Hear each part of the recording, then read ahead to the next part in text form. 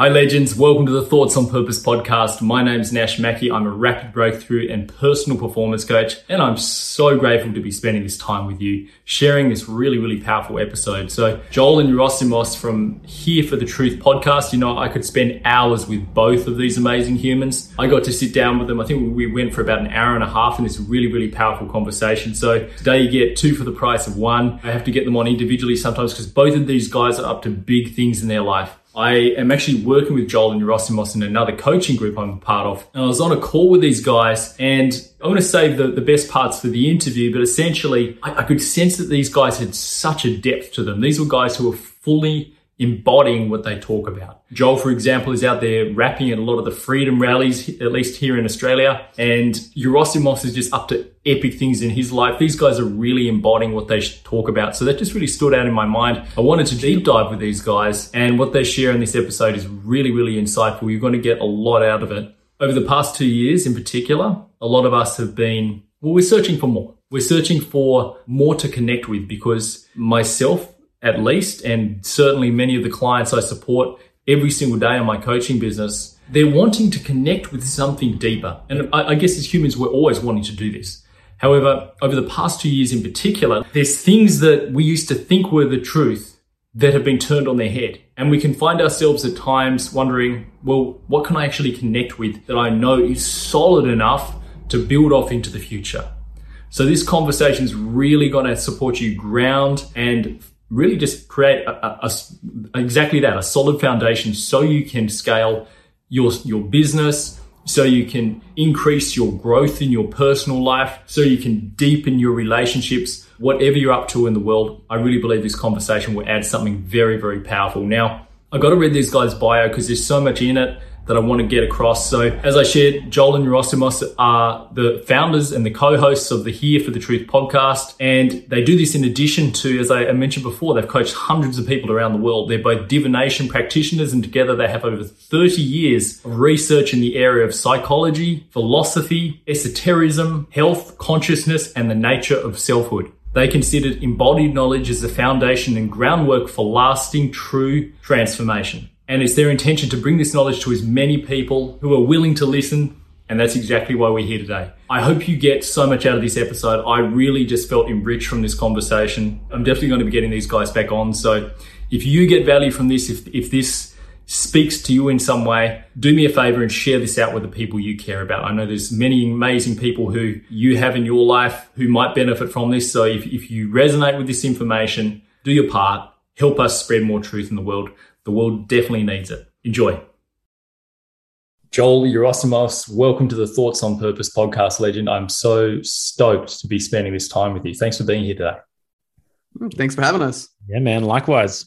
Yeah, I'm so excited for this conversation. As I shared before, I was diving through your content. It's one of my favorite things about having guests on my podcast. I'm very mindful who I have on. This isn't a consistent thing. Unfortunately, I'm not as regular as you guys with releasing podcasts. You guys, it's one a week you drop. Is that right? One a week, man. We were doing two a week for a long time there, actually. Yeah. How long have you been doing your podcast? We launched it. This is our 1 year anniversary, just about. So about between March and April. May will be a year. May will be a year for the podcast. May will be a year. We met. Oh, right. Okay. There you go. That's well. So you've cranked out 52 episodes? 60. We released our 60th episode today. Oh, wow. So you've been going, that's a serious effort. So I fully admire that. Like I said, I'm not that consistent, but when I do bring guests on, I usually have a really deep connection with the individuals I bring on. And I'm genuinely curious about learning more about your worlds and your ways of thinking and all of it. So I'm excited for this conversation. So you've got the amazing Here for the Truth podcast, which straight away, it gets my attention. I love the sound of that. So I'm going to read the mission statement from that. Sure. So Here for the Truth is dedicated to empowering truth seekers through sharing, synchronizing, and the embodiment of knowledge. Our goal is to provide them with the tools, resources, and inspiration to be the best, most authentic version of themselves according to their highest values, based in the truth and grounded in reality. The results will be that they will have the foundation and the confidence to rely on their own reason and discernment to navigate their lives on their terms so they will feel capable of living up to their full potential. Our mission is to uplift the individual, to reawaken the inner hero within them, and to remind them of what's possible when one chooses integrity over ignorance. We are a platform dedicated to exalting the very best in the human spirit, of the human spirit, rather. Like, that's so well written, but first of all, and so much in that I resonate with. So what made you, a year ago, how did you meet? Like, what was this interaction? Well, you've known each other for a long time, right? No. You take this one, Yerasimos. Oh, yeah, I'll take it. And I apologize if there's a little bit of a delay here for me and my internet isn't too great. So I'll just roll with it because there's some things that are coming in a little choppy. But my wife and I were invited to be on the Unslaved podcast hosted by Michael Tazarian and David Whitehead, who have become friends of ours and people that Joel and I highly respect. And we did an episode. We did 2 episodes on awakening somatic intelligence. So, my wife and I are both body workers. My wife's got her PhD in depth psychology with an emphasis in somatic studies. And so Joel is a fan of Unslaved as well, and Michael and David's work. And he saw our episode on there and he got a lot out of it. And he reached out to me on Instagram, and I saw what he was doing in Sydney, in the Sydney Freedom Movement, and his conscious hip hop artist that he was doing, his work that he was doing. Sorry, there's a little delay. So I saw a message come in. And I loved what he was up to. I loved the content he shared. I loved what he was about. And we had a few back and forth Instagram exchanges. And then I think we both really we realized we wanted to have a podcast. For years, I've been like, I want to do a podcast, but I know myself, I need to do it in partnership. And we just felt like it was aligned. And we got on Zoom one night and recorded our first episode. It was all about what it means to walk an authentic path. Wow, that's incredible. And like, now you're releasing a new program together, which is super exciting. I'm sure we're going to chat more about that. So that's phenomenal. What an incredible.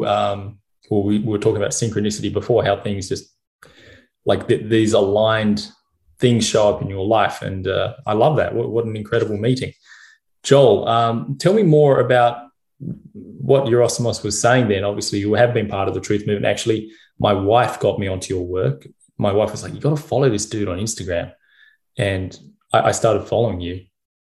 I love the content you were posting. And then one day we were sitting on a call and I didn't recognize it was the same dude until I got off the call and I was on Instagram. I was like, damn, it was the bloke I was just talking to. It was quite funny. Yeah. So talk to me about that, because it's kind of like there's this mixture of the rapping and then you're standing up for the truth. How did you get into that side of things? Yeah, sure, man. So as Yerasimos mentioned, I've been a conscious hip hop artist for most of my life. Before conscious, I was just a generic hip hop artist, I guess you could say, and that was my primary passion for a very long time. All I wanted to do was to make music. That was my number one passion, number one desire. I've been writing hundreds of songs a year since I was, 13, 14 years old, just recording in my bedroom, putting shit out there. Wow. And I gained some success, in a commercial sense. This was before, I guess you could say, I was quote unquote privy to the truth or awake or whatever you want to call it.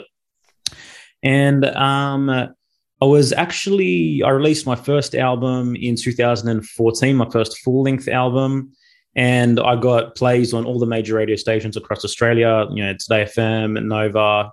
I toured the country essentially. And basically it got to a point where I became a little bit disillusioned after that. Things didn't really progress as I anticipated them to. You're a young kid, you're seeing yourself performing at the Grammys, all the music awards, you're doing the whole thing, got the whole vision, the whole dream. And then I kind of became a bit disillusioned with the industry. A lot of the radio hosts, a lot of inauthenticity. And so I decided to put the mic down and I took a break for a little bit there. And then when I came back, basically what that did to me, that led me through my first dark night of the soul, I guess you could say. and I had a bit of a breakdown. And basically, I developed this sense of yearning for the truth and for what is true and for who I actually am and for what I actually want to do and for what's actually right. And I began to question what's not true around me as well. For example, one of the first things was the simple fact of why are they adding fluoride, which is a known neurotoxin, to our water supply, Then that led me onto geoengineering. Then that led me onto vaccines. Then, the rabbit hole doesn't end for a long period there. True. But then what happened, I was able to merge my creativity into my findings, So from that point on, I decided to only make conscious music and to speak the truth in my lyrics and what I put out there. So I picked back up the mic, and I think 2018, I put some singles out there, some EPs. One of the songs I wrote then, Illusion, now has over 1 million plays globally on all platforms. Wow. Then 2020 happened, I guess you could say, right? And like all my friends, they knew what I was about, etc. But then this was kind of the great separation, right? Who's actually real, who's actually not. And man, I couldn't help myself. I had to speak things as real as I possibly could, in the complete authenticity and integrity, and speak my truth. And as you speak your truth, man, things change as well. Around outside you, it's as above, so below, as within, so without. The more of your inner self that you alchemize, your outer reality changes as well. So it's kind of like, I found myself in this position where I became, I guess, a little bit of a primary voice for the truth movement in Australia, so to speak. A lot of people were resonating with what I was saying. I was very, very clear cut. I ended up getting invited to perform at all these freedom rallies. I mean, last November, I think it was, I performed to 500,000 people in Hyde Park, with these songs that I wrote like 2-3 years before 2020 even happened. So that was pretty cool, man. And that's just been my journey really ever since, brother. It's just, I'm here to be myself as much as I possibly can. I'm not here for any part of the illusion. If something's fake, then it's not going to have a presence in my life. And I'm basically here to curate my reality based on my inner truth and based in as much integrity as possible. And the more that I've done that, the more that I've noticed these synchronicities of alignment fall into place, For example, my partnership with Yerasimos, everything that we're creating now. And, that's my message, man. Do you, be you, speak your truth, and great things really can happen when you choose integrity over ignorance, like our mission statement says. Yeah. Brother, thank you so much for sharing. I appreciate that, man. And it's great to hear more about your background. It's always awesome to find out where people have come from. Yerasimos, what about you? Were you born like this awakened being, or? I don't consider myself awakened, but I definitely consider myself on an awakening journey. And I have been for a long time. I grew up in the U.S. My parents are Greek immigrants, so my dad and mom came to the U.S. pretty much with nothing, and my dad worked, kind of achieved the American dream to some degree for sure. And I've always was a curious child, and I don't know if it's my Gemini nature, but I was curious, and I really liked paying attention and observing. But I think it wasn't until I left academia that I really started having more of a thirst and curiosity for knowledge. Like, I was blessed to be able to just like memorize and regurgitate information and do well in conventional schooling, all the way through university. But after university, or college, as we call it in the US, after college, I took savings that I had, I backpacked around Europe. And I brought some books with me. And I just remember that was like a really big period of time where I just started reading books, and like sitting on a park bench and contemplating and really fueling more introspection, more so than I did maybe when I was living a more recreational life, you can say, in my teens and early 20s. And that led me to ultimately, after having like my first job post college, I grew up in the restaurant business. So my father had a restaurant that was open 24 hours a day, 7 days a week, and never closed in New Jersey. And I ended up working in the hotel business for 2 years. And this was right post 9/11. And so I was wearing a suit and tie every day and managing like 30 people. They were all older than me at the time, but 2004 hit. And I remember I was like, well, this isn't really my purpose. I'm not feeling very creative. I feel stifled. And most of the times in my life, when I felt like something needed to change, I just kind of changed immediately. And so the Olympics were in Greece in 2004. My parents have a place there.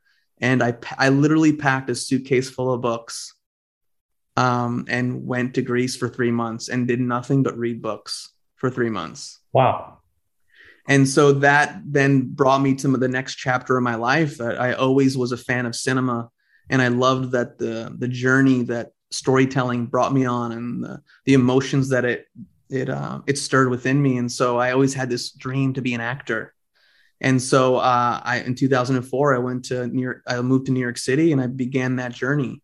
But again, being the curious person I was, like my first main acting mentor was really involved in consciousness work and psychology. And so he introduced me to all these things that really helped shine a light on developing as a human. Because as an actor, you show up as an actor into a class, and it was like, well, here I am as a human, but if I want to be able to portray all these different characters, I need to dive in and know myself on the deepest levels and accept all the different parts of me, the light, the dark, etc., so I could be in service of telling stories. So I really liked that process of personal development and personal exploration. And for a while, it was in that context of like, oh, I want to be an actor. But I realized there were parts of me that wanted to be an actor coming from like a wounded place and wanting validation and that kind of thing, as opposed to just for the sake of the art form. And so after a while, I realized that like it wasn't the most ideal thing for me. And because I was curious and wanted to keep learning, I'm a sponge for knowledge. I just love to learn. So after a few years of studying acting, I got much more into health and nutrition. So I went to study holistic nutrition for a year. And then that just led me on another path where actually it started in Australia. In 2001, my third year of university, I did a 4-month program studying abroad in Sydney. And while I was in Australia, I met all these Aussies and Englishmen, I guess you can say too, who were traveling for like a year. And I was like, what? Like, we don't do that in the States. That wasn't a thing that kids are brought up on, the gap year or like save up some money and travel. And so I was fascinated by it. I was 20 years old at the time. And I planted this seed in my mind. I went, someday I'm going to take a year off and travel. I didn't know how that was going to happen. Yeah. But in 2008, I took the savings that I had and I just said, let's do it. And I just backpacked around the globe for a year. Wow. And then anyways, make a long story short, because there's so much to our personal stories. Of course. I ended up coming back to New York City after a year for 3 more years. And then I moved out to Los Angeles in 2013, initially to see if I really wanted to fully pursue acting. But shortly after coming out here, I realized my path, while I was growing 2 paths simultaneously, one being a more creative path focused on acting, etc. The other one, I was really into health, nutrition, personal development, personal growth. And about 2014, 15, I ended up finding a mentor of mine who was an ex-Navy SEAL trained in traditional Chinese medicine and different forms of body work. And he took me under his wing and taught me all this cool stuff. And I really got into body work as well as looking at healing from trauma, doing different forms of body work, etc. And so I was doing things like that, and then just continuing my education around self-knowledge and coaching, etc. And fast forward to now, Joel and I, we have our podcast, we have our partnership, we have our group coaching program that we're launching. And so it's just been a never-ending journey of self-exploration and just having a hunger for knowledge and challenging my beliefs, and then wanting to support people in that process to ultimately become the most authentic version of themselves. Yeah. Wow, brother. Thank you so much. Fascinating. And I can see why your podcast is so impactful. Both of you bring so much to the table and you bring so much to people's corners. So I'm so glad, because I know there's so many people who have incredible life experience, but they never actually allow others to benefit from that. Both of you have been on an incredible path of growth, and you've both created an amazing platform where you get to leverage what you've learned and share it and enrich other people's lives, which is incredible. And I love how it seems like doors just keep opening up for you as you do that more. And I think about times in my own life where I've not pursued, or I've not really been focused on my own personal growth as much. It's like things just come to a standstill. But when you really deep dive on that personal growth journey and you embrace your personal growth and prioritize it, then things just start to flow. Like so many people are out trying to change the world, but they forget about themselves. And I think that's what you guys are all about, is coming back to the self. So I want to move into the truth now. Let's talk about it. That's why we're here for the truth, right? So, there's obviously, there's the phrase of, there's an individual's truth. So someone's like, I want to follow my truth. I need to live by my truth. And then there's like the bigger truth. So can you guys just, for me and for the listeners, distinguish the two? And when do you know you're doing too much of your truth versus, the truth? And how do you explain all that? That's a big question. I get it. Joel, do you want to take this, or you want me to just jump in and say something? You have something immediate, go for it. And I just have one real quick thing to say is, our podcast is called Here for the Truth. It isn't we have the truth. We know the truth. The truth-seeking process is a journey. Unfortunately, we live in this world today where someone sees a headline or whatever and like, okay, I have the answer.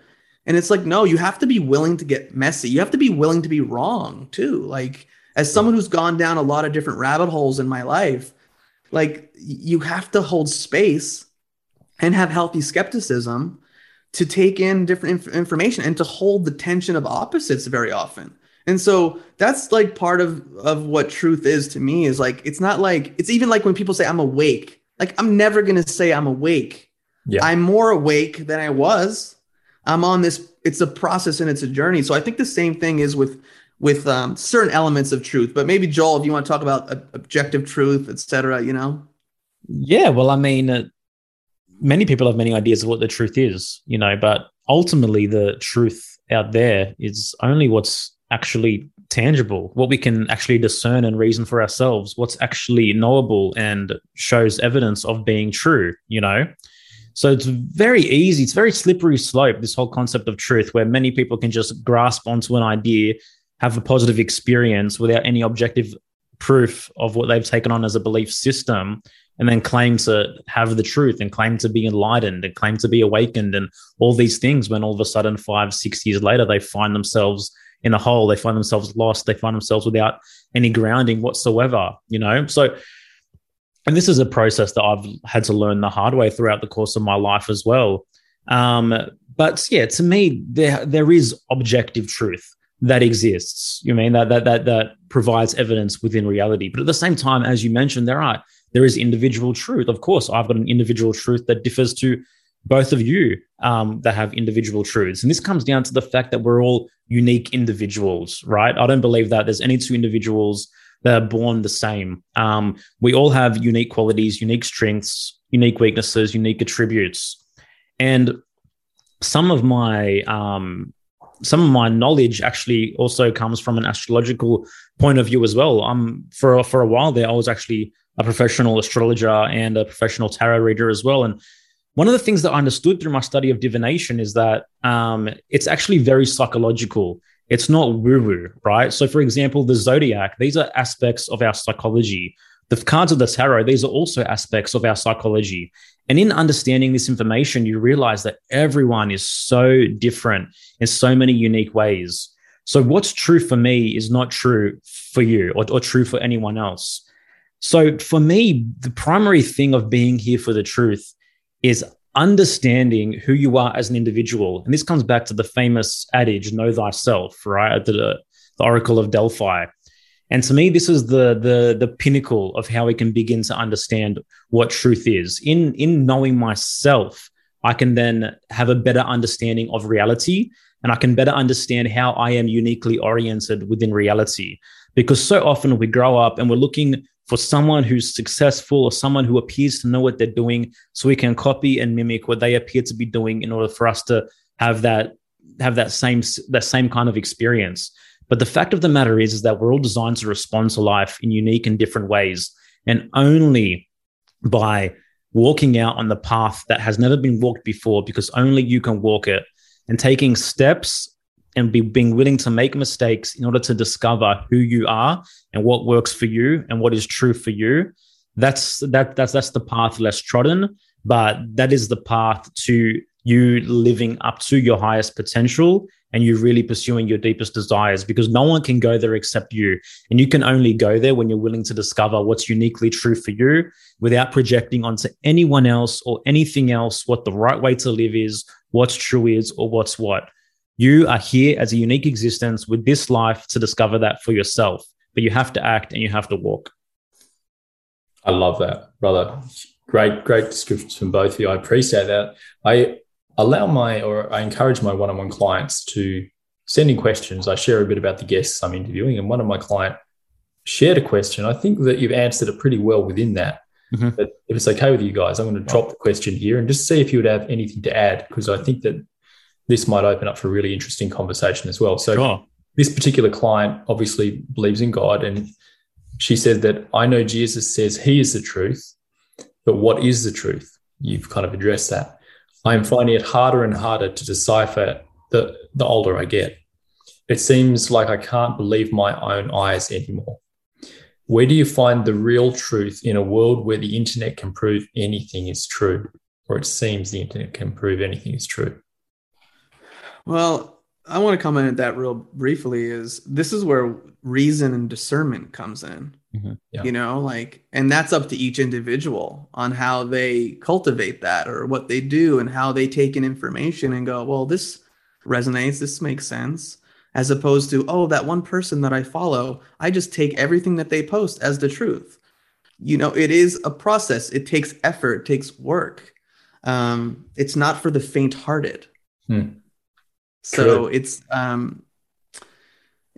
it's tough with the internet because there is misinformation out there and disinformation. And so how do you know what's true, what's not true? The main thing I look at though is like, if the consensus is pushing something, I tend to go in the opposite direction. Yeah.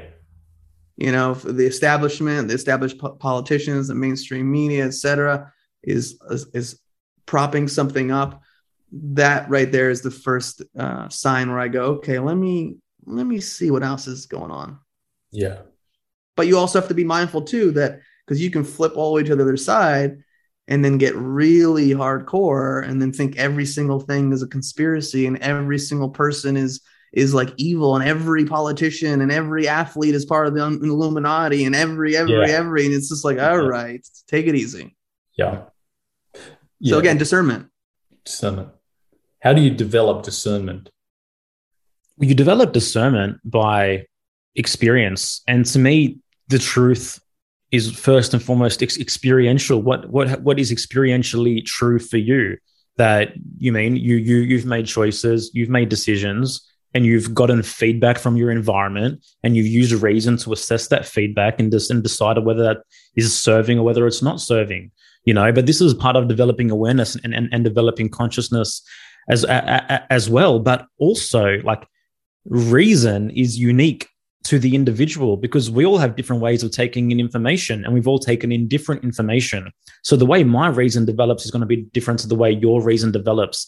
But you have to be willing to learn your lessons, right? You have to be willing to look at your reality and realize where things aren't working, really realize where something didn't feel good, something didn't feel right. Notice when the little white lies that come out of your mouth where you're lying to yourself. So it's very much a process of being first and foremost willing to make choices, willing to be self-responsible, willing to bear the fruits or the consequences of the choices you make. And as you get that feedback, your reason, if you apply it correctly, becomes enhanced, and your discernment becomes enhanced. As opposed to, you moving down a notch and being like, oh, I'm never making a decision again. I made a mistake. I screwed up. I believed something that wasn't true. I ended up in this deep, dark rabbit hole. So reason is very much so intrinsically connected to self-trust as well. But the more you act, the more you make choices, and the more you make adjustments based on your feedback, the more you're going to trust yourself as well through that process. And again, like, it's interesting, man. You mean, Shishu mentioned that, Jesus says, I am the truth and he's the truth. But for example, I was raised as a Jehovah's Witness. I was raised very fundamentally Christian, very dogmatic. A lot of belief systems and programs were placed upon me from my entrance into earth and into this realm, so to speak, Mm-hmm. So, but being willing to question are my values truly mine? Is what I believe truly because I've discerned that for myself? Or is there value systems and belief systems which have been placed upon me, which I've never really questioned and I've just assumed as the truth? And now all of a sudden I'm living my life based on the value system of someone else. I'm living my life based on the belief system of someone else. Do I have the fluidity and the flexibility of mind to question myself and question my own values and actually discern what is truly mine? What have I discerned for myself that's experientially and objectively true and objectively self-serving, and what is not? And this is how we begin to turn the light of consciousness brighter. It's choosing to be awake to the facts, choosing to be closer to reality. Incredible. Like, I resonate with that so much. And I was raised in a very staunch Catholic family all my life. And so I get where you're coming from there as well. And I was told that there's one truth and that's it. And you don't argue with that one truth. And if you do, you're evil. And so, but I couldn't help it. Like, as a kid, things just did not make sense to me. And I felt like I was living a lie. Yeah. And I felt like I was evil because I had these questions and I couldn't help it. I was very curious as well. I just wanted to understand things. Yeah. And I saw these people who were living this truth or preaching this truth, and they certainly, their lives reflected outside the church, reflected something very, very different. Yeah. So I had these conflicts, and I had to make sense of it. And I really believe now that one of the most spiritual things, if we want to talk about spirituality, one of the most spiritual things we can do is live our truth. In fact, I would say it is the most spiritual thing we can do, because if we've been designed by a creator a particular way to grow in a particular environment, aka thrive when we live certain values, then that's what we should do. That's what we should aspire for, or we get to aspire for. And I really believe that, and choosing our unique purpose. And you're so right; it's got to be true to you, though. How do you know, though? I guess that's the question. I'm asking questions that I know people would then have.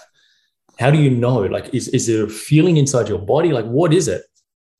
I think it's a combination of things, and again, it's up to each person. I can only speak for myself. Yeah. One, your life is going to provide feedback for you. Mm-hmm. Your body is going to provide feedback for you. How you feel, your emotional center. Like, is there a lightness? Is there a freedom? Is there a joy? Is there an excitement? It doesn't mean you feel it all the time, because part of being human and part of being truthful is being able to hold space for all the different emotions. But you'll know, like for me, I just knew something fell off. I needed to make a different choice. I need to make a different choice. I need to make a different choice. I mean, self-knowledge is the foundation of all knowledge. If you're lying to yourself, speaking of truth, if you lie to yourself on a regular basis, you're not going to be able to see the lies that are out there in the external world.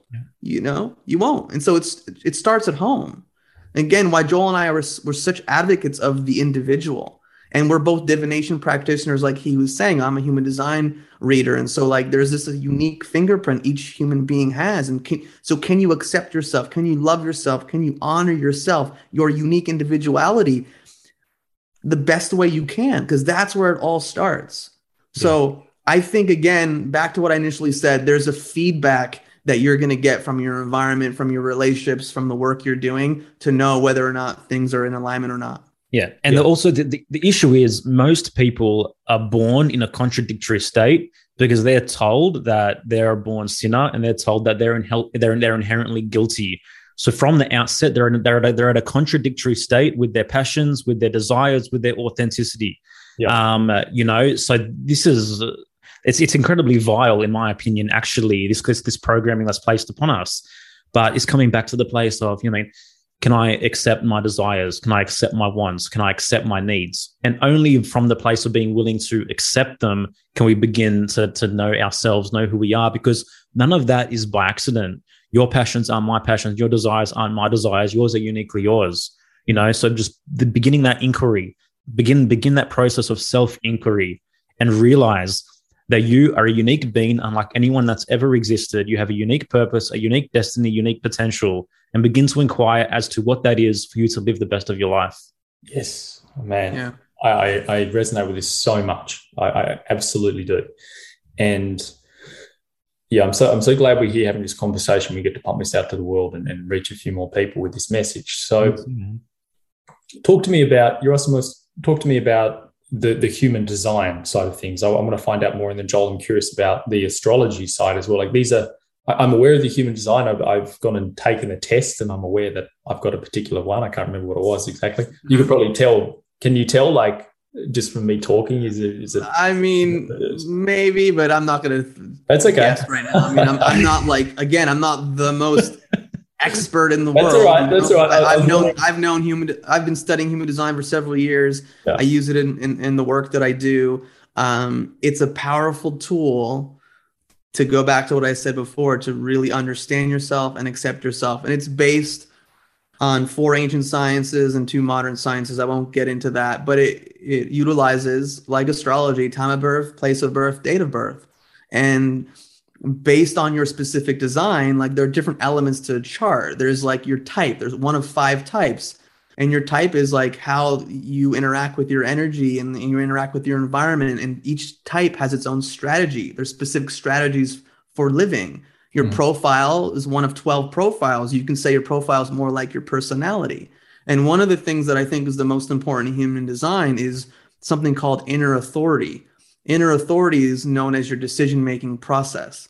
It's different individuals or different, let's say, charts have different ways of making decisions.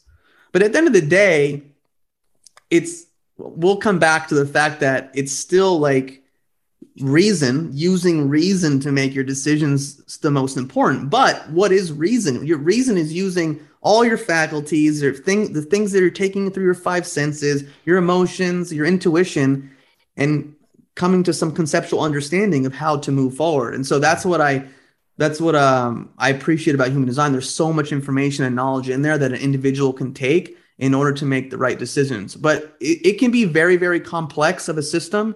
And if you understand just a few basic elements like your type, your strategy, your authority, and really start practicing and experimenting, because that's what human design is. And I wanted to bring this up before, is about life. Like, it's one big experiment. So true.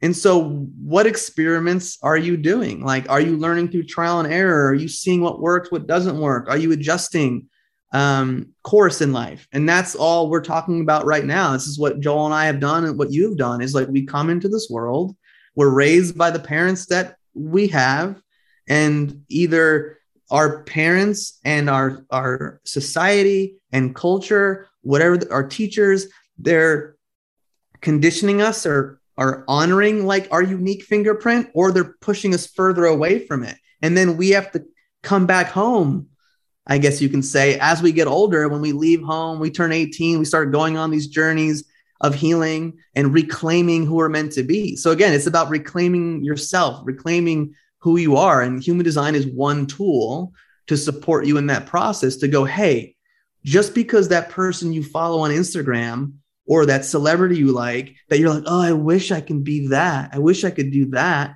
And it's like, no, focus on who you are. Focus on how you're meant to be, and start living in accordance to that and in alignment with that. And human design shines a light on these specific elements. And it's something that's transformed my life and has tuned out a lot of the noise, because I'm like, you know what? This is how I am.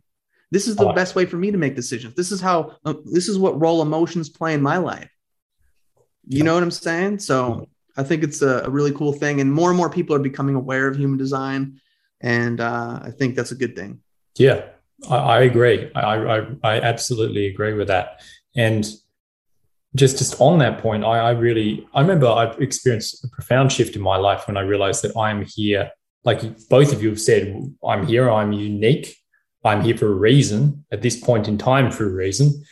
And there is something on my heart that wants that I get to express. And if I don't tap into that, I'm going to be searching on the outside for a very long time. And I suffered with many addictions when I was younger. Mm-hmm. And I would try and fill this void that I had because I wasn't living my truth. I wasn't connected to that. And the big shift happened when I realized that I am here to add something. I'm here to add something on top of what's been done. And up until that point, I've been trying to find truth just in what had existed before me. Mm-hmm. And I really limited myself, I realized. Like I was searching for the truth in what was done up until now. And then I felt very liberated when I was like, oh, well, who am I? Like, what? I'm here to add something over and above what's been done. I'm here to set the bar a little higher, as opposed to let what's been done in the past dictate how I am. Yeah, it's that feeling of worthiness to add something, a feeling of worthiness that I do have something to contribute. You know, that's really what the catalyst is, I believe. And your book, I should know the title now. It's like 55. Like I'll let you say it. I'll butcher it otherwise. Ebook is 55 Signs of Low Self-Esteem for Truth Seekers. Yeah, beautiful. And does that tie into what we were just speaking about as well? Like how to, like you amplify your self-worth through. Well, I think when you really know yourself and accept yourself, that's like a springboard to growing your self-esteem. Yeah. As opposed to just focusing on the external world. And I need to be like that person. I need to be like that. That person told me to be this way. You're just more grounded in who you are and solid in who you are. Yeah. Yeah. Self-esteem, I mean, according to the basic definition by the psychologist Nathaniel Brandon, is having the competence to feel the feeling of competence to deal with the basic challenges of life, you know? And this is how we increase self-esteem. This is how we increase self-worth. And it's based that, essentially in knowing ourselves and in recognizing that we are capable and we have the faculties to deal with life correctly according to who we are. We feel worthy of being within life. We feel correctly oriented within life. We don't feel the need to seek and search and look for answers and copy and mimic. We realize that we have that competence within ourselves. And it really comes down to the fact that today in 2022, we have more choices and more options than have ever existed before us, right? So true. So the need for self-esteem has never been greater because the need to make clear and effective decisions has never been greater. We don't have 2 or 3 or 4 options. We have such an abundance of choices, which can really overwhelm a person. And so a lot of people's self-esteem is very much something that teenagers are suffering or whatnot. But really, it is, to both of us, it is the most important and probably the most ignored psychological issue of our time, because it is literally what is deciding whether decisions you make are good or bad, because it all comes back down to your self-worth and how competent you feel to make a clear and effective decision. Yeah, got it. Yeah, I love that. And where can people get hold of your book, just since we're on the subject of it? Yeah, sure, man. growyourselfesteem.com, and that'll redirect you to a page to download our book. Beautiful. Thank you. And I'm sure many people get huge value from that. So Joel, talk to me about the astrology side of things, because I love hearing about the human design, and I'm really curious to explore more about that into the future. The astrology side of things, like that's something that's come to my attention.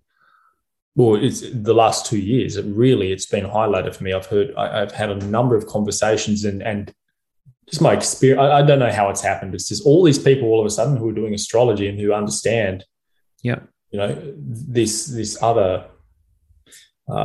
aspect of life that we get to tap into. Yeah, man.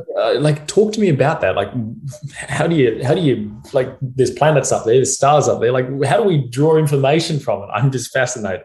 Yeah, well, straight up, the astrology that I practice is probably quite different to the majority of Western and conventional traditional astrology that's out there. So my teacher and mentor is a gentleman named Michael Tessarian, who is the host of the podcast that Yerasimos was on, where we first met. And to me, he's one of the greatest minds, one of the greatest researchers still living today on any of these topics of esotericism, occultism, psychology, whatever it might be. So I'm a member of his mystery school, and basically the astrology that I practice and that I resonated with and really helped me along my journey is, I guess you can call it, it's called taroscopic astrology, but basically it's esoteric astrology. So we're dealing with the inner world. It's very much so the inner zodiac as opposed to the outer zodiac. So if there's any conventional astrologers that are listening to this, don't hate me, but I don't particularly believe that the movement of the planets and the rocks in space really affect our destiny as much as you might. To me, it's archetypal, right? That's what the zodiac is. It's archetypal. And basically the zodiacal wheel is within us, and it's uniquely oriented within each of us, depending on our birth information, which we can draw information from. So these 12 constellations basically are 12 aspects of our psyche, which we all have, but basically all appear in different areas of our life for each of us. So it's just really, man, just another way for you to understand and draw information about yourself. And you don't have to believe it on face value, but if you get a reading done, you can get confirmations. Very often what happens is that you reawaken within you what you've always known yourself to be, what you've always known true about yourself. So it's almost just like confirmations of who you already are and what you already know. But now all of a sudden through these confirmations, you have the confidence to actually live that and be that, because you realize, hey, I was born this way. I was born uniquely, right? I don't need to go looking for who am I, you know, and all the rest of it, because there's ways to get information regarding that. So that's the power of astrology that I've found in my life personally. Got it. That's very fascinating. It's a little bit like, because I'm a hypnotherapist as well, when you use that terminology for people, there's all these different things that come up, perceptions and ideas that come up. Yeah. And some people think it's like mind control and all these other labels that people have heard over the years. It's like astrology for me growing up, again, growing up in a very Catholic family, was considered, you know, the most woo-woo, evil, whatever. Yeah, more or less witchcraft kind of witchcraft, stuff. Yeah, that was satanic. It. Yeah, precisely. That's the word, the satanic. And the work of the devil. Work of the devil. And it was like they'll predict your future. You'll be able to see when you die and all this. So, but really what you're saying is you look at, it's the most grounding information. It is the most grounding knowledge. It's not the other way around, you know? Yeah. So it's actually, and it's actually freeing because it's connecting people with something tangible as opposed to just chasing nothing in life. Like you get to the foundation to stand on and then build from, which is incredible. Yeah, it is, man, because so often we can just feel like a floating nothing in an ocean, in an abyss. You know, we don't know who we are. Our feet aren't on the ground. We're not oriented whatsoever. But through this information, it grounds you, it senses you. You begin to form a real sense of who you are as an individual, right? And in doing that, you get a clearer vision. You know where you want to go. You know what you want to achieve. And also you get a better understanding of how I want to go about that based on my temperament, you know? So just this information that really, really grounds you and helps you to get a real sense of who you are and what you're doing here. And to me, that's the most profound information that one can receive. Absolutely. I agree. It's really reaffirming. Like I've been interested in a lot of these different more esoteric sciences, astrology, human design, and some other things as well. And they've come into my path, or they've crossed my path at certain moments in time that have allowed me to have those aha moments. And I think those aha moments are huge, you know, for the individual, and they're so empowering. And I wouldn't say they were always like, oh my God, I didn't know this about me, but they would affirm this, like, oh man, that totally makes sense. Or even that one that thing that I have challenges or issues with, it helps shine a light on it. So again, you can come to this place and have more compassion for yourself and more love for yourself and accept yourself, which is just, I mean, it's so important. So important on the developmental path, on the growth path, is to really accept yourself and honor yourself. I totally agree. That's I love what you guys. And real quickly, and it's just it's information. It's information. Like you don't have to, like, again, you don't want to treat it as dogmas. Like this is the only thing, and it's the only thing that's true, and everything else is wrong. Yeah, discernment. taking things in, what works, how does it support you to be the best version of yourself? Huge. Thank you so much for sharing. I love that. What do you feel, and I'm curious to get both of your answers on this because you've coached, many thousands of people around the world now. What do you feel is the biggest thing that holds people back from living their truth? Social pressures. Right. Family pressures, groupthink. Yeah. Wanting to stay in the herd, it's like that whole crabs of the bucket theory. I mean, to some degree, where you have if you're trying to get out, everyone's like trying to pull you back. And for a lot of people, they let go of the top of the bucket. They go, it's a lot easier to go along with the current than to fight the current. Yeah. So true. For me, sorry. No, please go on. For me, it can be summed up in one word, what it is, and that word is altruism. Right? Somehow we've been sold this idea that altruism is a virtue, and people are living within this paradigm where they think by sacrificing who they are, that they're going to be the best of who they are. So we live in this world where we think that everything that we do for someone else is good and everything that I do for myself is bad and evil and selfish. And if I do something for myself, then I'm going to carry guilt. I'm going to carry shame about it. And this comes back to the born sinner, the whole original sin theory that everyone just come in as inherently evil. Everything divine and valuable lives external to you only, and you have no chance of being a profound and worthy human being. Because it's a value system that you can never live up to. So you feel unworthiness in the fact that you can never meet it, and in the fact that in performing it, you never feel good about yourself either. Yeah. So to me, when I say exalting the best of the human spirit, that's self-love, not self-sacrifice. That's you serving yourself. And if you look around you and if you look at history, the only people that have ever actually profoundly benefited and been in true service are those people who have filled their cups first, who have served themselves first, right? But what you have around you is everyone that lives in this weird paradigm where they're trying to give to one another from empty cups, from empty vessels, from a place of depravity. Then they do so, then they expect. And when you expect from another person, you destroy freedom from both of you. So we're living in this realm of muck, of obligation, of resentment, right? And this is really what our course addresses, is deprogramming from this ideology. Because as long as you're living in this paradigm, you're never going to live up to your potential, because you're constantly working against yourself. Yes. Yeah. Wow. I resonate with that so much. And I agree, that whole idea of original sin, I would use the word toxic. I used the appropriate word before as well. And if you look at that, it's to keep you in that whole system. So you live in that guilt and shame. So you keep buying into that system. That's what I believe, at least. Of course, man. And it's weird. Like now all of a sudden you have truth seekers, quote unquote truth seekers, who are, taking in all these new truths about reality, about systems, about governments. But all of a sudden, then they can't wait. They can't question these programs, Well, and you think the highest selling book of all time just is that way by accident. You're not going to question that as well. True. So that's my 2 cents on that anyway. I resonate with that a lot, and I've seen many people get consumed by that whole belief that there's something wrong with them, that they're evil, that they're unclean. Like it goes on. I support clients with that every single day in my work. Like it's coming up against those beliefs that are just, they rob people of fully living, and we're not like, you're as free as any part of nature.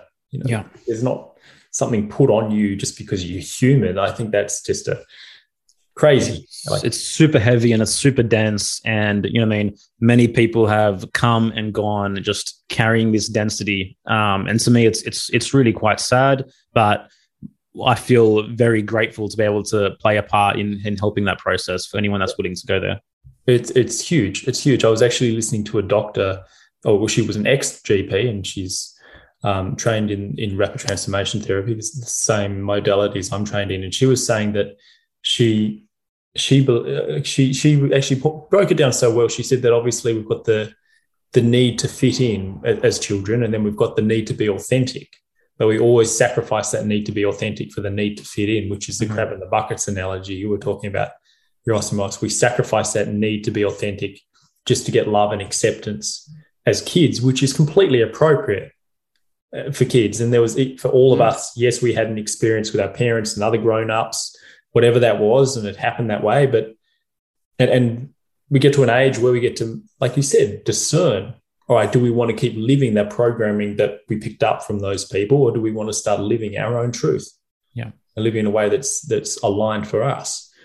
So that's very, very powerful. I appreciate what you guys are sharing, and I love just knowing that both of you are out there just sharing these messages. It's incredible, because as I often say, the people of today are shaping the future of tomorrow, like the future generations.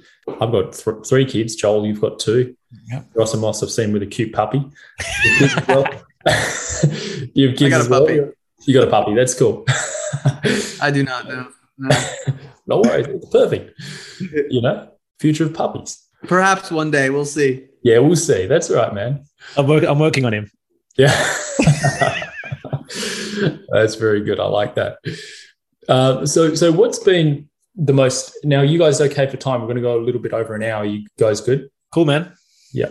We got plenty of time. I mean, we do 90-minute episodes, so we're good. I appreciate it. I think it's very easy to flow in the conversation with you guys. I'm really enjoying this. So I know my listeners are going to get massive value. So what's been, and you're awesome, so I'll start with you. What's been the most, this is, a broad question, but I'm curious if you can dial it in to see what comes up if you do dial it in. What's been the most transformational belief that you've developed in your life? You've come from doing what you were doing in the past, and then is there one belief or perception that you've shifted that's allowed you to start living your truth more? I have this core belief. I don't know where it came from, but it's just this idea that I expect my life to be awesome. Wow. Like I expect that like things are working out for me. Have you always had that? Like that good things will happen. Yeah. Good things will happen.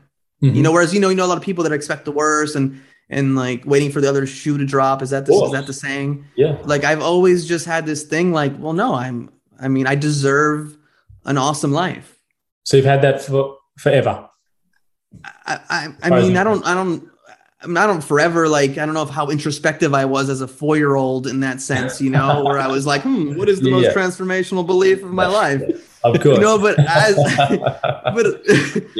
I was, getting older and going on this path, like, I just felt like, well, this decision is the right decision for me, and it's going to bring me closer to who I'm supposed to be. And then this decision this doesn't feel right. I'm going to do that. Like, I've always had like a lightness and a go with the flow, like trust of existence. Yeah. So that's the first thing that came to my mind when you asked that question is that. It doesn't mean my life has always been awesome. I mean, I've had plenty of dark nights of the soul, but it's just even within the dark nights of the soul, I'm like having thoughts that like you don't even want to come in, like, oh, I don't even want to live right now. But I'm like, but this is what I need. This is so good for me. This is this is the medicine I need, and it sucks, and I wish it could end right now, but it's the best medicine for me, Yes. Yeah, that's an awesome perspective to have. I love that. What about you, Joel? You and I share that lightness, bro. It's weird. I've always been that way too. It's just like I've never been afraid of what's going to happen. It's just like this expectation that I know things are going to work out, and they usually always have. Things always just seem to work out for the best. But to answer your question, honestly, man, it's very tied into what we tapped into before regarding altruism. But the flip side of it, to quote Ayn Rand, is the virtue of selfishness. And this is to realize that selfishness is not a dirty word. I'm not inherently evil for wanting to do things that I want to do. I'm not inherently evil for wanting to create value for myself so I can live a better life. And that essentially, that is the most primal form of self-love, is to love myself, to understand who I am as an individual, and wants to do and make the best actions that are conducive to my benefit, not to anyone else's benefit. Because particularly growing up in the Jehovah's Witness paradigm, obviously that whole guilt and shame thing was there for a long time as well. But once you break out of that, what's on the other side is incredibly freeing, and on the other side of those programs. So yeah, that would be it for me, man. Got it. So do you believe people should be focused? I'm in my mind, I think it's important to focus on impact. Like I'm very focused on impact. And like I was saying before, raising the bar in my own way, that feels very expansive and freeing to me. Do you resonate with that word, impact?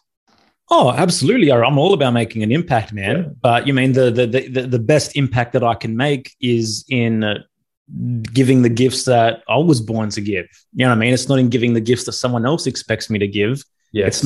It's not in sacrificing myself for someone else's ideas of what kind of impact I should make. The most profound impact that I'm going to make is what I was born here to do. And that's what I plan on doing.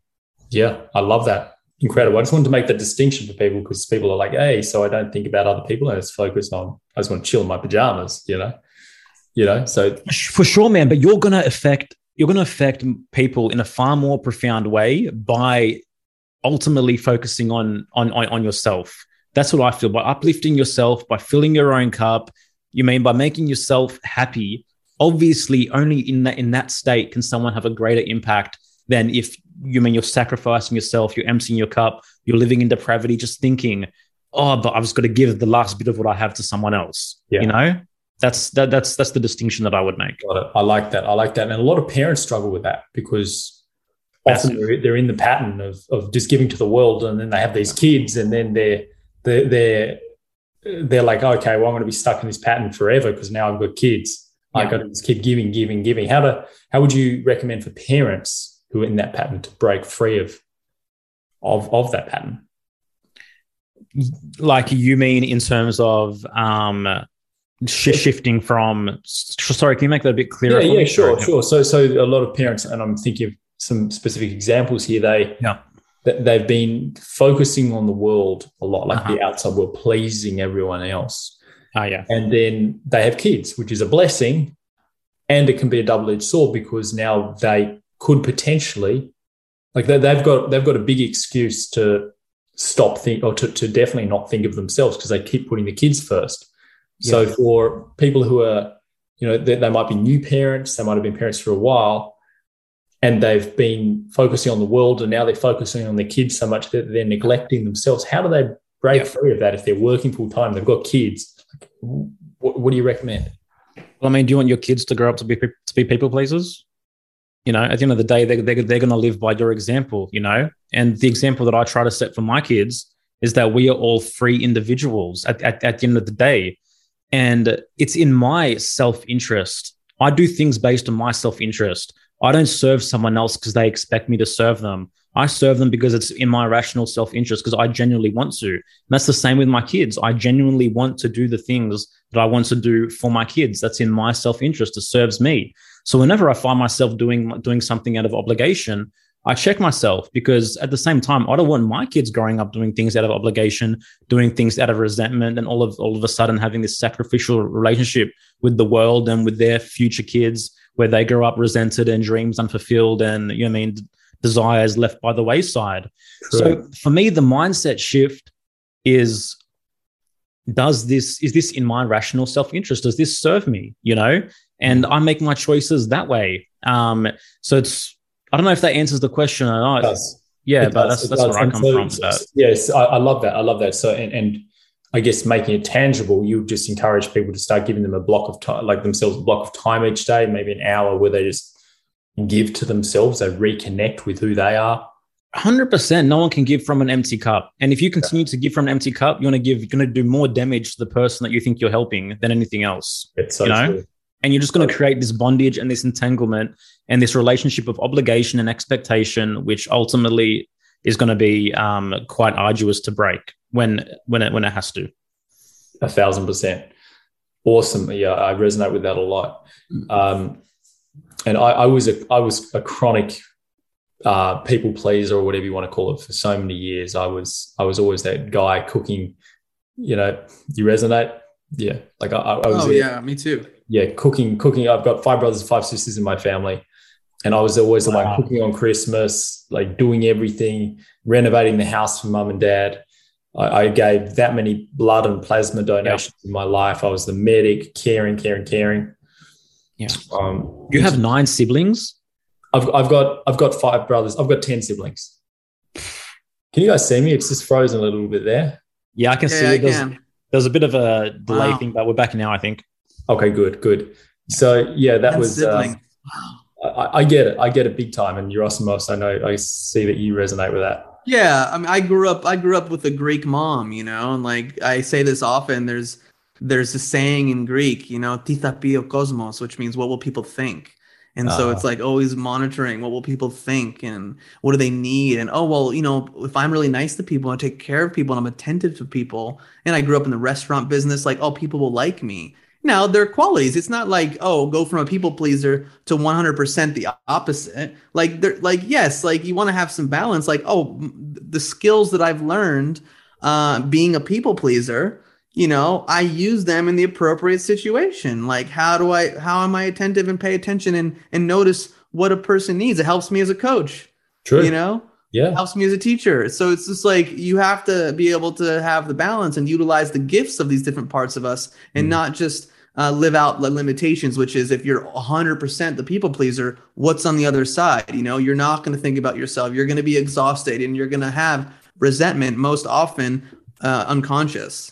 Yeah, I love that. And it's key what you said there as well, where you don't, even if you have been a people pleaser in all your life and then you choose to start giving to yourself more and focusing on your own truth, there's still benefits to being you've learned certain things that allow you to become a well-rounded human. You don't have to completely dismiss it and try and get rid of that part of yourself. Yeah. You get to say, hey, there's... Well, you can't get rid of these. People think we get rid of these parts. You can't. They're there. It's all about being the executor of, like, kind of, if you think of all these different parts of you as like different instruments in an orchestra, you are the conductor.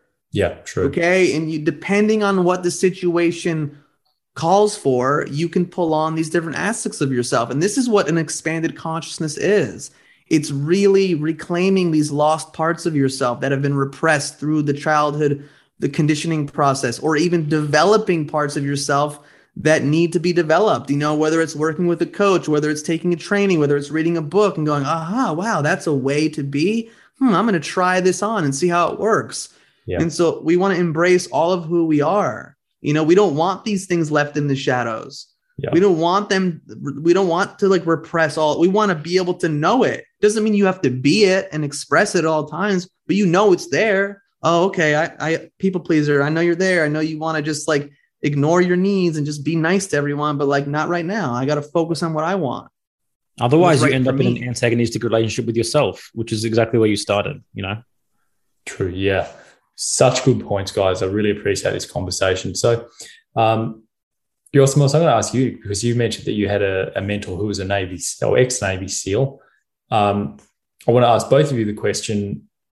Joel, you've already hinted also at an amazing mentor, but who has been, really your greatest mentor in life? And I get for many people, it's lots of people.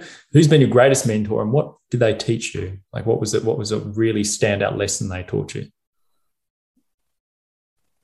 If you could just pin one, like one really. This is a tough question. Yeah. Or what did you learn from being around that mentor? Like, so for the Navy SEAL, what did you learn about? Well, it's interesting. We no longer have a relationship. We had a huge falling out. So right. I'm grateful for the period that he was in my life. Mm-hmm. I would say what I learned. Well, I learned amazing techniques, okay, and modalities. That's what I learned. Mm-hmm. But what I learned is what not to do. And so a lot of times with some mentors, we can take the positives, but also there are those people in our lives that maybe behave in ways that aren't filled with integrity. And we take the biggest lessons by observing what they do, and we do the opposite. True. And so that's happened on multiple times. But Joel, jump on in there, because there's probably a few things that are in my head, but if you want to pop in.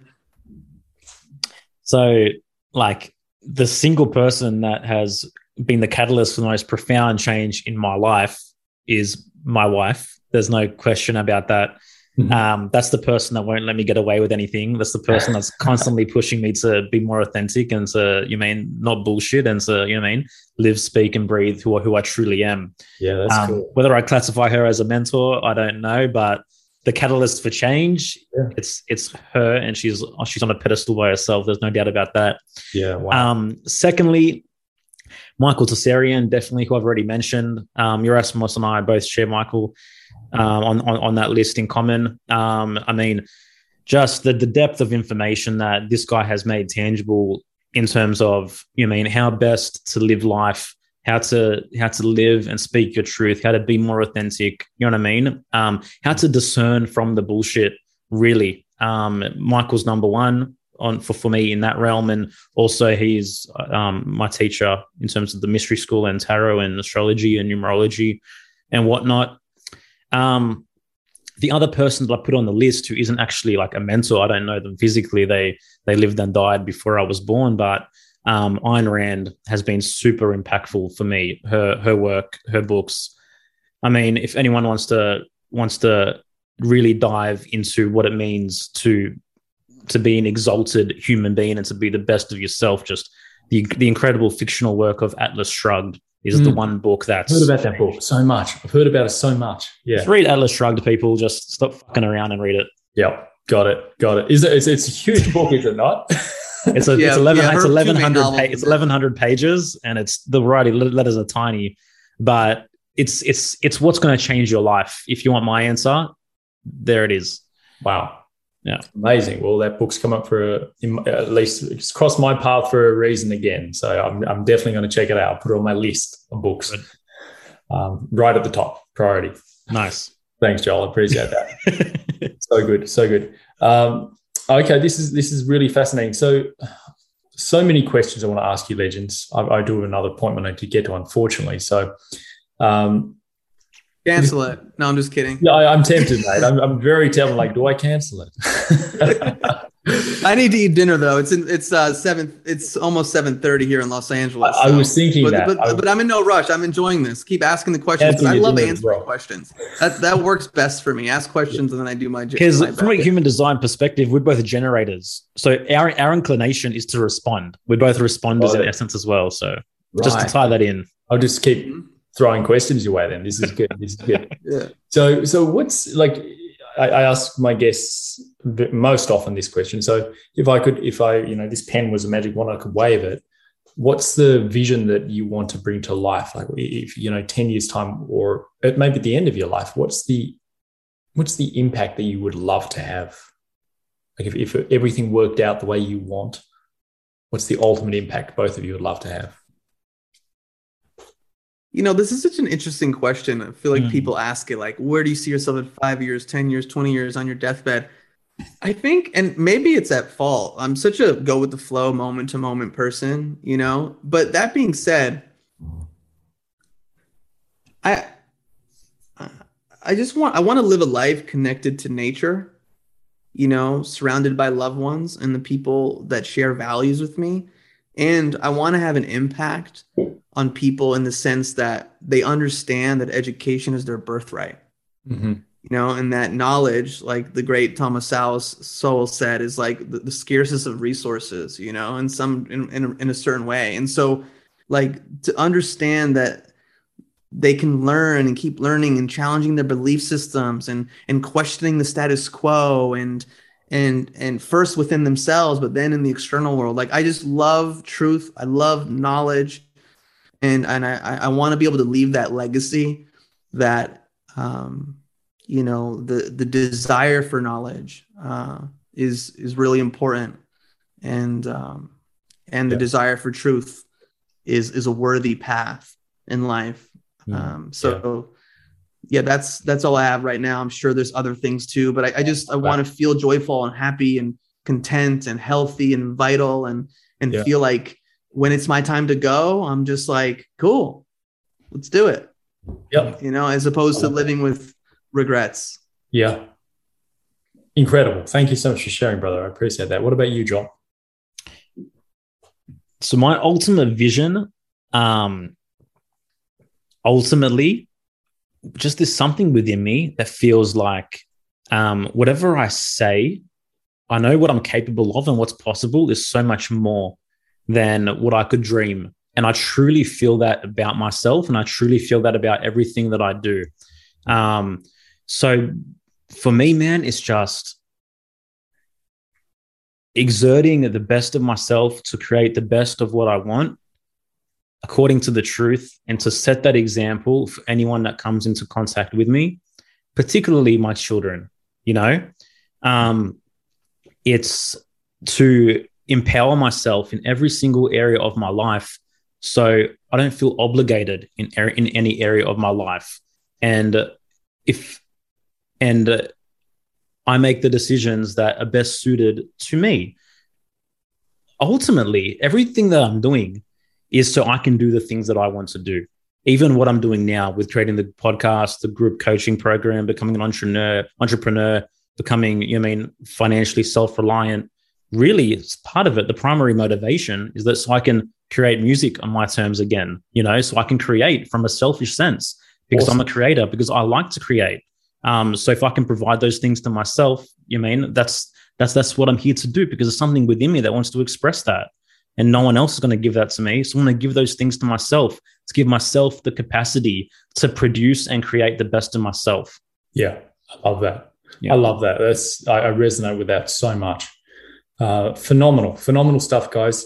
Do both of you, this is a Thoughts on Purpose podcast, and I have my beliefs about purpose. Do both of you believe that every human being on the planet has a purpose? Oh, yes. 100%, without a doubt. Yeah. Well, I love that you asked that, because something I've said for years to friends, to clients, I go, if you look at every single thing around you right now, I have a pen here, I have a microphone, I have a mug, I have a Post-it, I have a desk, everything has a purpose. Everything. There's a purpose to it. So to think that each individual doesn't have a purpose would be going against what you see all around you at all times. Yeah. Man, purpose is such an important word. And to understand that you have a purpose, first and foremost, you have to live purposefully. There's so many people who are just waiting for their chance at happiness, waiting for their chance of success, waiting for their chance at contentment, waiting for their chance for a fulfilling relationship. But hoping and wishing, it's really are games for children. And as you grow into the adult world, it's no longer chance that dictates. It's purpose, right? Purpose is what's going to drive you forward. Purpose is what's going to get you from where you are to your desires.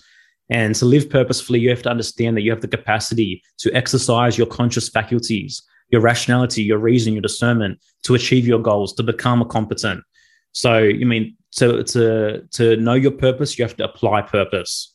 And this is how we stop being at the mercy of chance, and we begin to understand who we truly are as individuals. And then we have the competence and the capacity to move forward in the goals and the directions that we see suitable for us. I love what you said as well within that. And I resonate with everything you just said.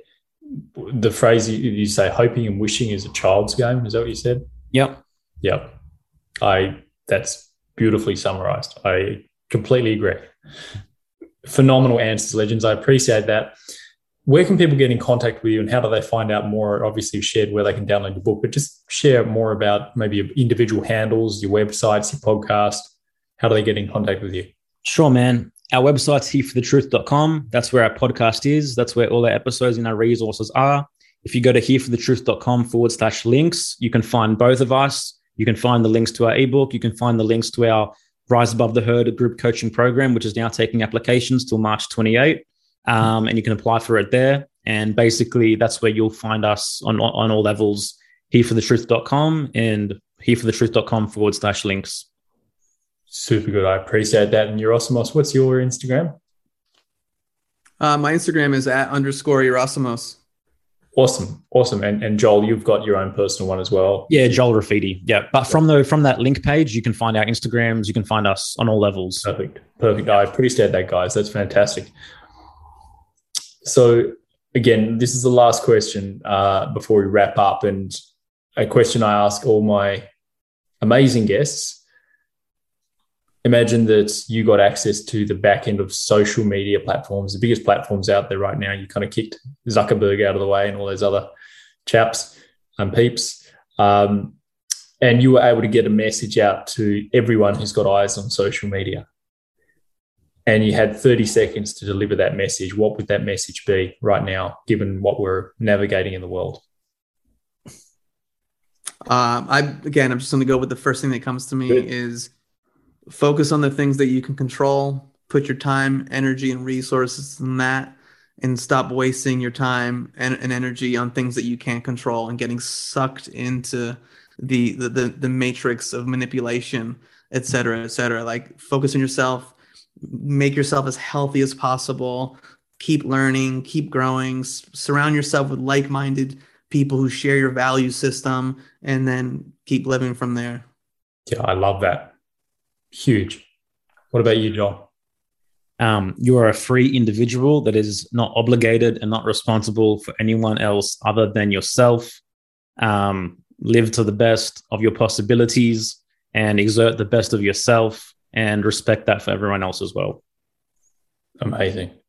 Guys, I really appreciate your time. Thanks for jumping on. And anyone listening, get behind these legends' work. I just appreciate both of you living your truth and standing in your truth so powerfully, and supporting other people do that. Like I said, this is how we create a really incredible future for the kids we have right now. And I just appreciate the bravery both of you have as well. That's one thing I really admire about both of you.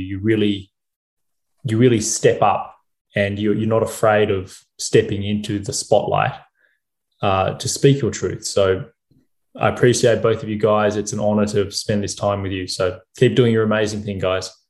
Thanks Nash. Thanks for having us on YouTube, man. Appreciate it. Appreciate you guys. There you have it, my friends. Thank you so much for joining us today on another episode of the Thoughts on Purpose podcast. Now be sure to check out the incredible work our guest is up to in the world. You can access all their links below wherever you're listening to this. Also, the way you're going to really just maximize on the time you've invested listening to this podcast is by, first of all, committing to implementing at least 2 to 3 things, key ideas that really stirred something in you while you were listening to this. Write them down on paper and begin thinking about and committing to how you can implement these in your life, because if nothing changes, nothing changes. Also, share this interview out with the people you care about. Talk about the ideas you've learned. That way you support us in our mission to impact the world in a greater way. Guys, I am so grateful for your company in today's interview.